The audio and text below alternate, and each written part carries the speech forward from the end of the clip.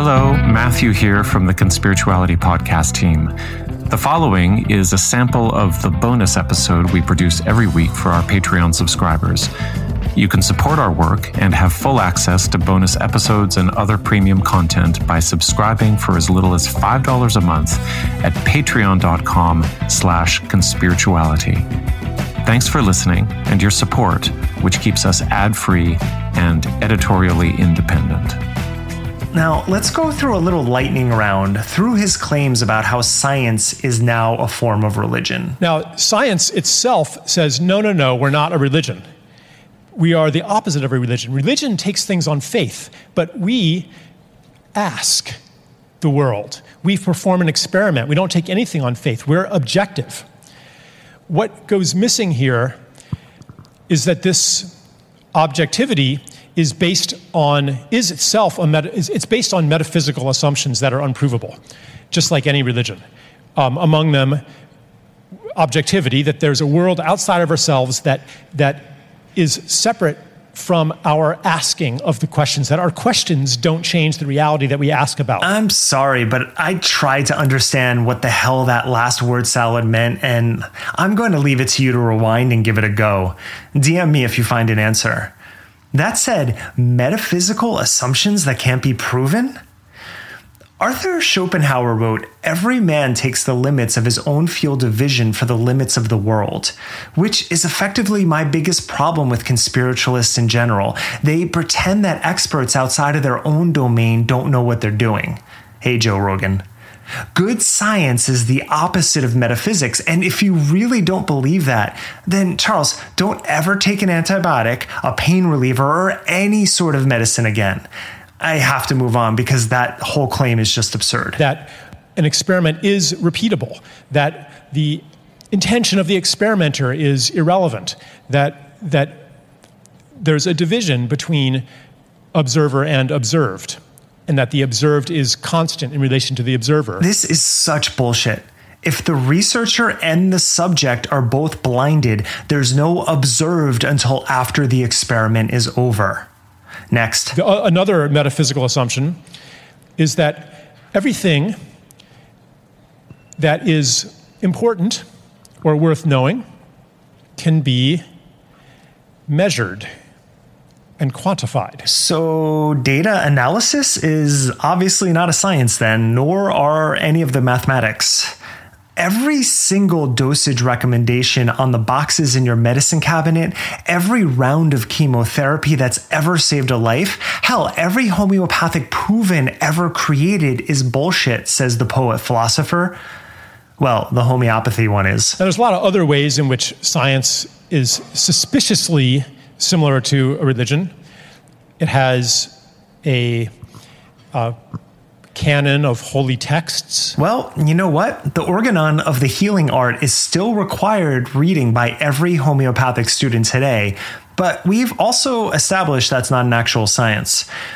As far as I'm aware, medical students aren't required to read the Hippocratic Corpus, except perhaps as historical knowledge, not as applied sciences. Yeah, the Hippocratic Oath is kind of timeless, and I hope it remains that way. It has its own specialized, mysterious language that only initiates can understand. This is true, and it's a continual problem. Social media has helped out a bit by putting forward better science communicators, though you have to follow them to understand that. And I get the need for specialized language in every science, but when it trickles down to the public, it can be very confusing, and I really hope that scientists and doctors will continually work on that. It has an initiation ordeal called graduate school, upon which you finish and you get a ceremonial name change. That's pretty funny. I'll give him that. Although, if we're being technical, it's either a prefix or a suffix, not a name change. So, look, Charles is starting to make a little sense here. And then... It has a system for the indoctrination of youth. What? You mean an education? I don't even know what to do with this. But it actually lines up pretty well with the child fixation that Charles's Austin crew is currently going through, from Mickey Willis's medical freedom family documentaries or whatever, and J.P. Sears's fundraising for Tim Ballard's QAnon-related controversial sex trafficking efforts. It has deified saints and martyrs, Galileo, Newton, Einstein. Sadly, every time humans create groups, they deify people.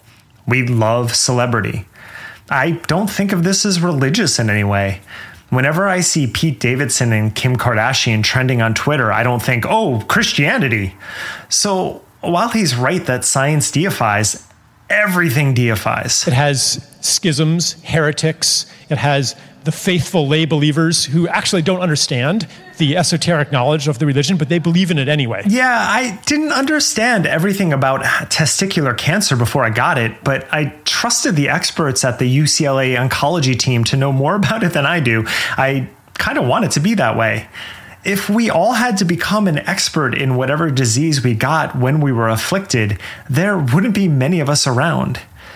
But speaking of heretics, it brings to mind Ignaz Semmelweis, the German-Hungarian physician and priest, I mean scientist, who had this strange observation in the 1840s in Vienna.